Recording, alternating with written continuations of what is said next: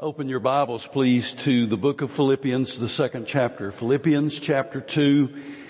Philippians chapter 2, we'll begin with verse 19 in just a moment. I want to ask you a question. Is your best friend in this room? I want you to think about him or her. Is your best friend in this room? Now, for many of you, you would say, yes, he is, or yes, she is, and you're thinking about your spouse, and that is awesome. My best friend in all the world is my wife. There's no question about it. Is your best friend in this room? Maybe your best friend is someone else seated in this room. Maybe they're not anywhere near here today, but I want you to think about what that best friend means to you. Why is he or she your best friend? What is it about them, him, her, that has won that special place in your heart? So as we examine verses 19 through 30 this morning in Philippians chapter 2, I want you to think about that. And I want all of us to reflect upon the friendship that we're going to see in this passage, and then our role and our responsibility to those around us. So reflect on that this morning as we look at this text. Philippians, from servants, that is from Paul and Timothy, to servants, the believers in Philippi, the church in Philippi, about the servant, that is about Jesus Christ. That's the theme of our journey through Philippians. And Paul lays out a logical progression in chapter 2 as he gives to the church and to us a call to humility and to serve. He says in this chapter, we are united in Christ. We're one in Christ. As believers, we're one in Christ.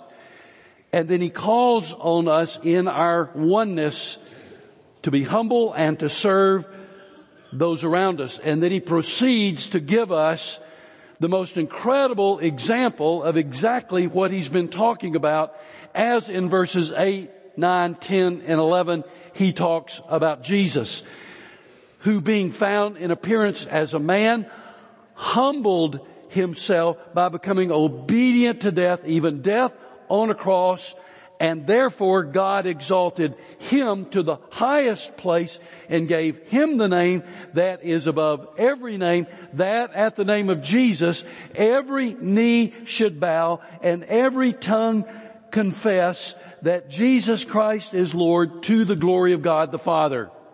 An incredible passage of Scripture. Jesus has the title Lord, and every knee shall bow. We have the opportunity to bow now in response to his call to our hearts, but understand one day every knee will bow and every tongue will confess. Last week we talked about verses 12 through 18, the lighting up the room, as Paul is saying to us, light up the room.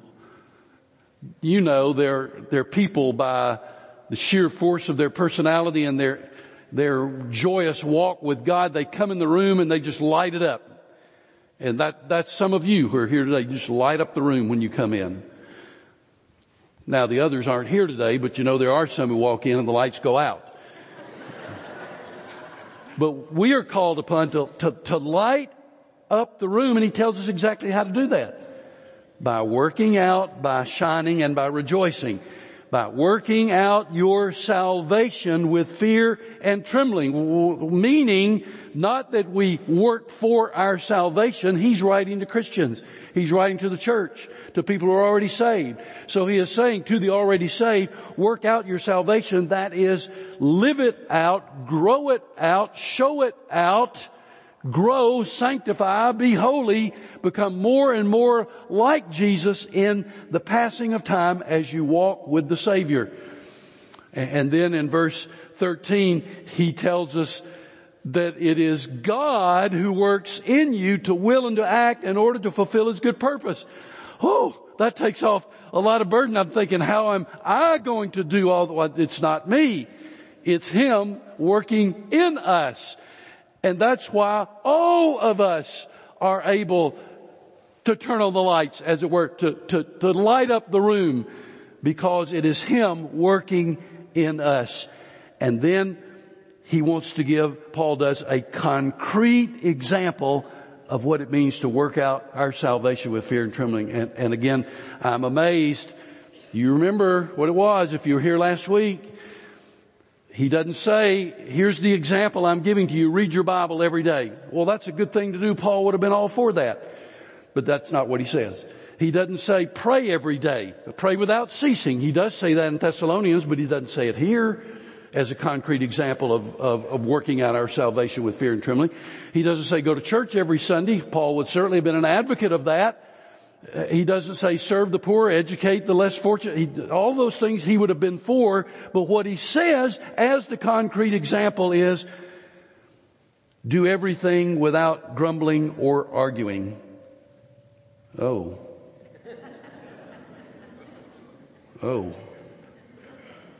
Well, I told you last week the word grumbling, gogusman. And so I wonder how many times that word was heard around town this week.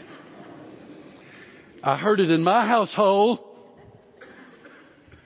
Yes, she did say it to me one time when I was complaining about something. She's my best friend, my wife. She just looked at me and said, "Go Gooseman." I thought, that wasn't for me, that was for them. Without grumbling or arguing, dialogismon. Dialogue comes from that, but there's no dialogue when there's arguing, as we see in Washington every day. Well, let's look in verses 19 through 30 now. Paul gets really personal. He gives us an illustration of everything that he's laid out. It's very helpful to us. He goes from theory to practice to example or illustration. So stand with me as we read these extraordinarily, powerfully personal words of Paul, beginning with verse 19. Here's what he says. I hope in the Lord Jesus to send Timothy to you soon, that I also may be cheered when I receive news about you. I have no one else like him who will show genuine concern for your welfare. For everyone looks out for their own interests, not those of Jesus Christ. But you know that Timothy has proved himself, because as a son with his father, he has served with me in the work of the gospel. I hope therefore to send him as soon as I see how things go with me. And I'm confident in the Lord that I myself will come soon. But I think it necessary to send back to you Epaphroditus, my brother, co-worker, and fellow soldier, who is also your messenger, whom you sent to take care of my needs. For he longs for all of you and is distressed because you heard he was ill. Indeed, he was ill and almost died. But God had mercy on him, and not only on him only, but also on me, to spare me sorrow upon sorrow. Therefore, I am all the more eager to send him, so that when you see him again, you may be glad and I may have less anxiety. So then, welcome him in the Lord with great joy and honor people like him, because he almost died for the work of Christ. He risked his life to make up for the help you yourselves could not give me. So we think today about the illustration of the mind of Christ, and you may be seated, and we see it right here, the illustration. Let this mind be in you, which was also in Christ Jesus. And here we see an illustration of that in 1 Timothy and then Epaphroditus. So here's what we're going to do. We're going to talk about Timothy for a minute, then we're going to talk about Epaphroditus, then we're going to talk about you and me. That's where we're headed this morning. By the way, this is an often skipped passage. A lot of times folks go through Philippians and they start seeing these personal words and they just go right to chapter 3. But we're not going to do that, because here's something important here for us. So Timothy, co-author of this epistle, because back in verse 1 of chapter 1, it says, Paul and Timothy, servants of Christ Jesus, to all God's people, all God's saints. But here, Paul as it were, co-opts Timothy to use him as an illustration. Now, we meet Timothy for the first time in Acts chapter 16 in verse 1. Paul came to Derbe and then to Lystra, where a disciple named Timothy lived, whose mother was Jewish and a believer, but whose father was a Greek. Then we go on through the journeys of Paul. Frequently we find Timothy's name. Hebrews 13:23, we find Timothy had been released from prison. 1 Timothy, 2 Timothy written to Timothy, young Timothy. And in fact, we remember with Mother's Day coming up, we remember this. 2 Timothy 1:5, I am reminded of your sincere faith, which first lived in your grandmother Lois and in your mother Eunice, and I'm persuaded now lives in you also. So here's what Paul says about Timothy. He's with me. He's here. He's with me. I trust him. I love him. I depend on him. Sounds like a description of a good friend, maybe best friend, doesn't it? I trust him. I love him. I depend on him. And I want to send him to you in Philippi because I know he will return and give me an accurate report of your progress in the gospel. And I also know that he will accurately relay news about me from a position of one who truly loves me and cares about me. Now, Paul alludes here and other places to the fact that there were some who had pretended to love him that in fact did not. But our focus isn't on them. Our focus is on Timothy. So I want us to notice three things about Timothy. I want us to notice the compassion of a friend, the companionship of a son, and the character of a man of God. That's Timothy. So first of all, I want us to notice the compassion of a friend. Timothy was compassionate to Paul. When you're hurting, and all of you have been at some time or another, maybe you are now. If you aren't right now, you know you will be sometime. You know it's coming. When you're hurting, friends reveal themselves. Timothy came to prison as often as he could to visit Paul, and he was not concerned that proximity to Paul could place him in jeopardy. Timothy loved Paul.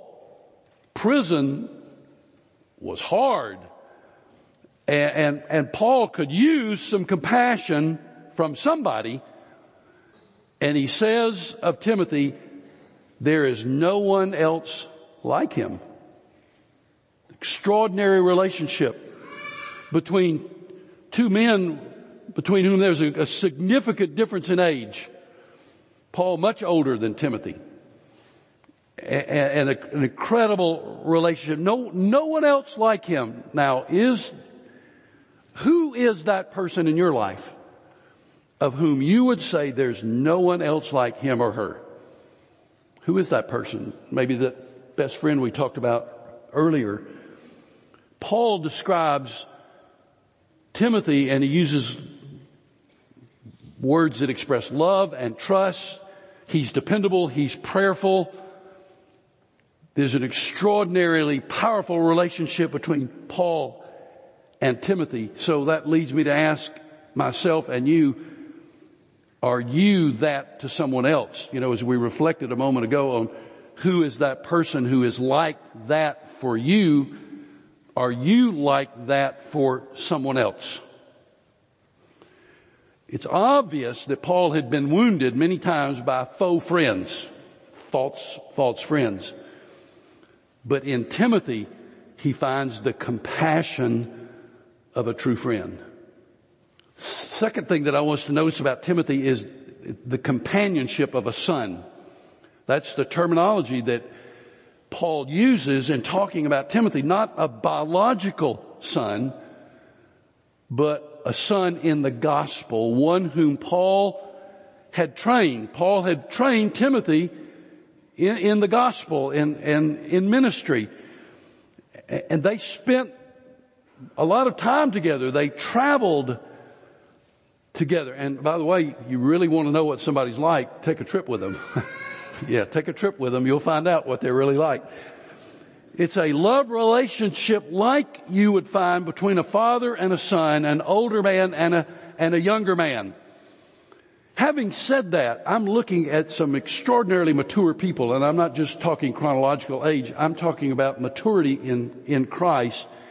So I want to throw the challenge out there to some of you to invest yourself in someone younger. Invest yourself in someone younger. You see younger men around the church. Ladies, you see younger ladies around the church. Let the Holy Spirit guide you, then pick up the phone and call one of them. You know what? I'd love to get to know you. Can I take you to breakfast or lunch or whatever? Can we take a few minutes to get to know each other? Now, you don't have to sit down and pretend that, now I'm here to help you. You don't have to let the Holy Spirit take it, okay? Just become friends, get to know the person, and see where God will take it. Because there are many cases in which the Holy Spirit will lead you to be a source of strength and encouragement to a younger believer. So I encourage you to give that very prayerful consideration. Paul invested himself in Timothy. Now, I also want us to notice the character of the man of God. In verse 22, Paul says of Timothy, he's proven himself. And in verse 22, the latter part of the verse, he says he has a servant's heart. That's pretty, what else could you say? He's proven himself and he's got a servant's heart. That covers the waterfront. You don't need to go on and on forever. That's enough. Timothy's extraordinary heart for Christ. Stephen Ambrose wrote a book called Comrades. Some of you read it. It's a bestseller. In it he said, friends never cheat each other or take advantage or lie. Friends do not spy on one another, yet they have no secrets. Friends glory in each other's successes and are downcast by the failures. Friends minister to each other, nurse each other. Friends give to each other, worry about each other, stand always ready to help. Perfect friendship is rarely achieved. But at its height, it is an ecstasy. I think Paul would say that's it. That captures the essence of the relationship between young Timothy and myself. So there's Timothy. Now, what about Epaphroditus? Not as well known as Timothy, is he? But very important person. We read about him in verses 25 to 30. Remember when we started Philippians? Epaphroditus is the one who delivered the monetary gift to Paul in prison collected by the church in Philippi. So they collected the gift, gave it to Epaphroditus, and sent him to Rome to give the monetary gift to Paul. Now, right off the bat, one thing of which you can be sure is this: Epaphroditus was trustworthy. There is no evidence that anybody went with him. They just gave the money to Epaphroditus and sent him hundreds of miles away to Rome to give the gift to Paul. So here is a young man that is trustworthy for the church to give him this money and trust him to deliver all of it into the hands of the Apostle Paul. Now we read that Epaphroditus got sick, and Paul lets us know that he almost died.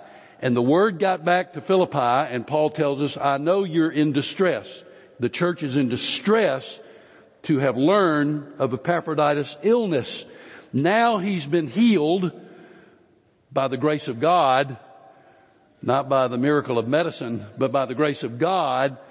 And I'm going to send him back to you so you can see him, and that will calm your hearts, because I know you're still worried about him. So I'm going to send him back. When I send him back, welcome him and honor him, because he risked his life for the gospel. Now, just a little aside, of which I have no proof, But just looking carefully at that text causes me to think there's some reason why Paul feels it's necessary to tell the church in Philippi, welcome him and honor him, like maybe he was concerned that that would not be the way they would receive him. So Paul wants to take care of that by saying, embrace him, welcome him, honor him. He risked his life for the gospel. Now, I want us to notice Epaphroditus, the man. And all we know about him is what Paul tells us. Paul calls him a brother in Christ.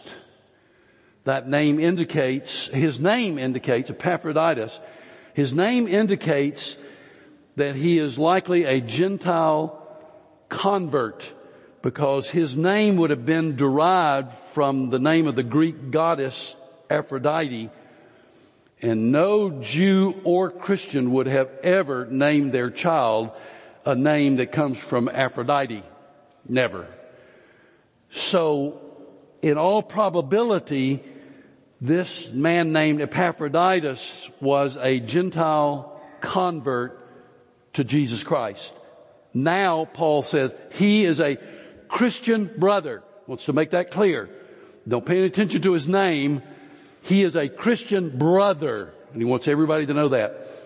And then he calls him a co-worker, implying that in Paul's eyes, Epaphroditus is equal to him. We serve Christ together. He is my co-worker. And then he calls him a fellow soldier. I have been to battle with with Epaphroditus. He is a fellow soldier. We've been in spiritual warfare together. Many of you have served in the military, some of you in combat, and you know that there is a bond that forms between you and those with whom you serve, particularly in the stress of a combat situation. So that's what Paul is saying here. I've been in spiritual warfare, spiritual combat with Epaphroditus. He's a fellow soldier. And then he calls him a messenger, and the word in the Greek there is apostolon. Get our English word apostle from it. He says of Epaphroditus, he's an apostle. You sent him to me. And I'm so grateful. And then he calls him a messenger, they calls him a messenger, an apostolon, and he's a good example to us. Now, I also want us to notice about Epaphroditus some distress that surrounds the situation. Distress on Epaphroditus' part because he becomes so ill. Distress on Paul's part because he was afraid Epaphroditus was going to die, and that would have been awful for Paul to have lost this friend, but also Paul would have had this burden. This would have never happened to Epaphroditus if he hadn't come to see me. So Paul is saying, I am so thankful this reduced my anxiety. And Paul lays it out there, doesn't he? This reduced my anxiety because he got well. And the word that Paul uses there for anxiety is exactly the same word that's used of Jesus' distress in the Garden of Gethsemane. Same word. So, like Jesus, Epaphroditus was obedient even to the point of death. He needed his help. He needed help. He needed mercy to get well and to spare Paul from sorrow upon sorrow. So the picture we get here is pretty clear. The illness of Epaphroditus came because of his trip to Rome. Was it some stomach bug that he caught? Food, waterborne? Very possibly so. That would have been something that would have been caused by the journey. He left familiarity of home. He comes on this long journey by foot to Rome, and he contracted some ailment, perhaps of the stomach, and it nearly killed him.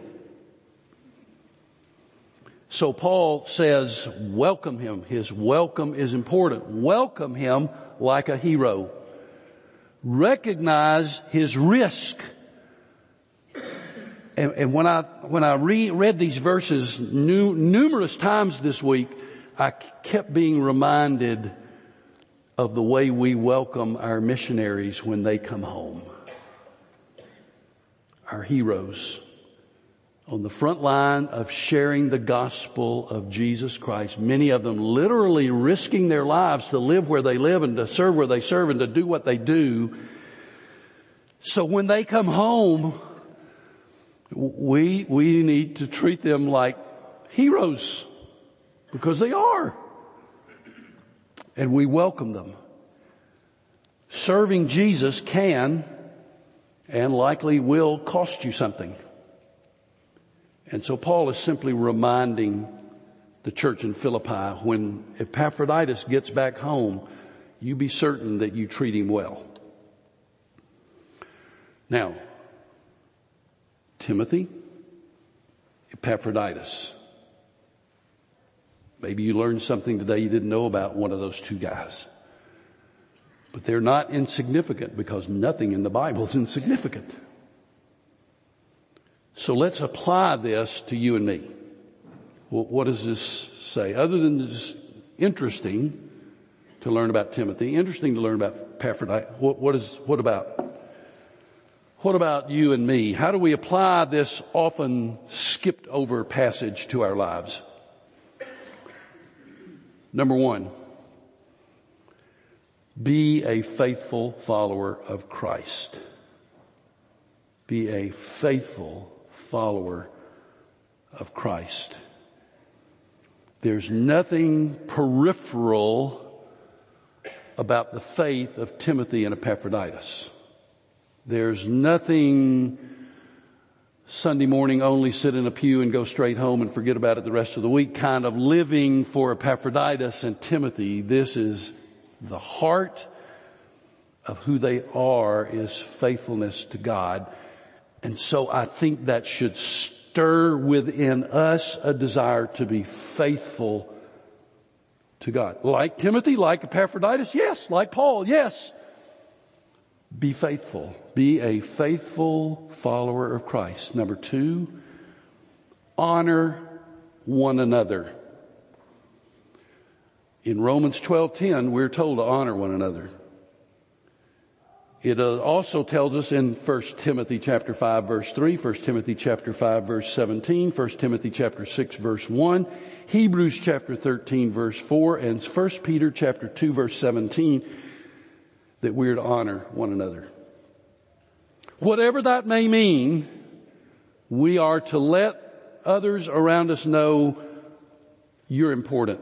And I honor you and I appreciate you. I appreciate your faithfulness to Christ. Honor one another. Number three, serve Jesus and others. Remembering that's the entirety of chapter 2 of Philippians. That's what the whole chapter is all about. Everything in here got started back in the first 2 or 3 verses when Paul reminded us that we are united in Christ, therefore we are to be humble and to serve one another. So we end the chapter with a living illustration of Timothy and Epaphroditus, and we remind ourselves, serve Jesus and others. Whatever shape or form that may take, and it can be really diverse, the multiplicity of ministries in the life of our church, or just from simply investing your life in some other person. And then number 4, strengthen your relationships. Strengthen your relationships. Paul obviously spent much time investing in Timothy, and it would appear in Epaphroditus also, and there was a strength to their relationship. Is there anything more important than our personal relationships with those around us? Strengthen those relationships through the power of Jesus Christ. because time's running out. Even for the youngest person in this room, time is moving fast. Strengthen those relationships with people that you know. People that God has placed in your path. And maybe sometimes you've wondered why, but there's a reason. Strengthen those relationships. And lastly, because it oozes from every verse in the chapter, be humble. Be humble. Paul talks about it over and over again. He talks about it being exemplified in Jesus and in Timothy and in Epaphroditus. And so in a day in which there's way too much self-exaltation, remember that as followers of Christ, we are to be humble. Humble before God and humble before others. Because we're told, let this mind be in you that was also in Christ Jesus. Let's bow together for prayer. In a moment we will stand. Brother Gary will lead us in the singing of our invitation hymn, the invitation hymn that is offered every Lord's Day because there's someone in this room who does not yet know Jesus. And the invitation is from the risen Christ to your heart. You are sensing the tugging of the Holy Spirit even now. And so in a moment when we stand and we begin to sing, will you come and place your hand in mine and say very simply, Pastor, I need Jesus. A member of our staff will be here to pray with you, open God's Word to share with you that on this Sunday morning you can enter into a personal saving relationship with Jesus. Will you come? And for believers all around this room, we determine to be faithful as God works in us. According to verse 13, it is God who is at work in us. Will we be found faithful? Will we strengthen relationships? Will we be humble? Will we serve others? Will others see Christ in us? Will we let this mind which was in Christ Jesus be in us? Father, I pray that for every believer in this room, the answer to that is yes, yes, I will. Yes, by the power of the Holy Spirit, by your strength, I will. And I pray that someone who does not yet know you through your Son Jesus will come right now, trusting Jesus as Savior and Lord. In His name I pray. Amen. God speaks to your heart. You come now as we stand and sing.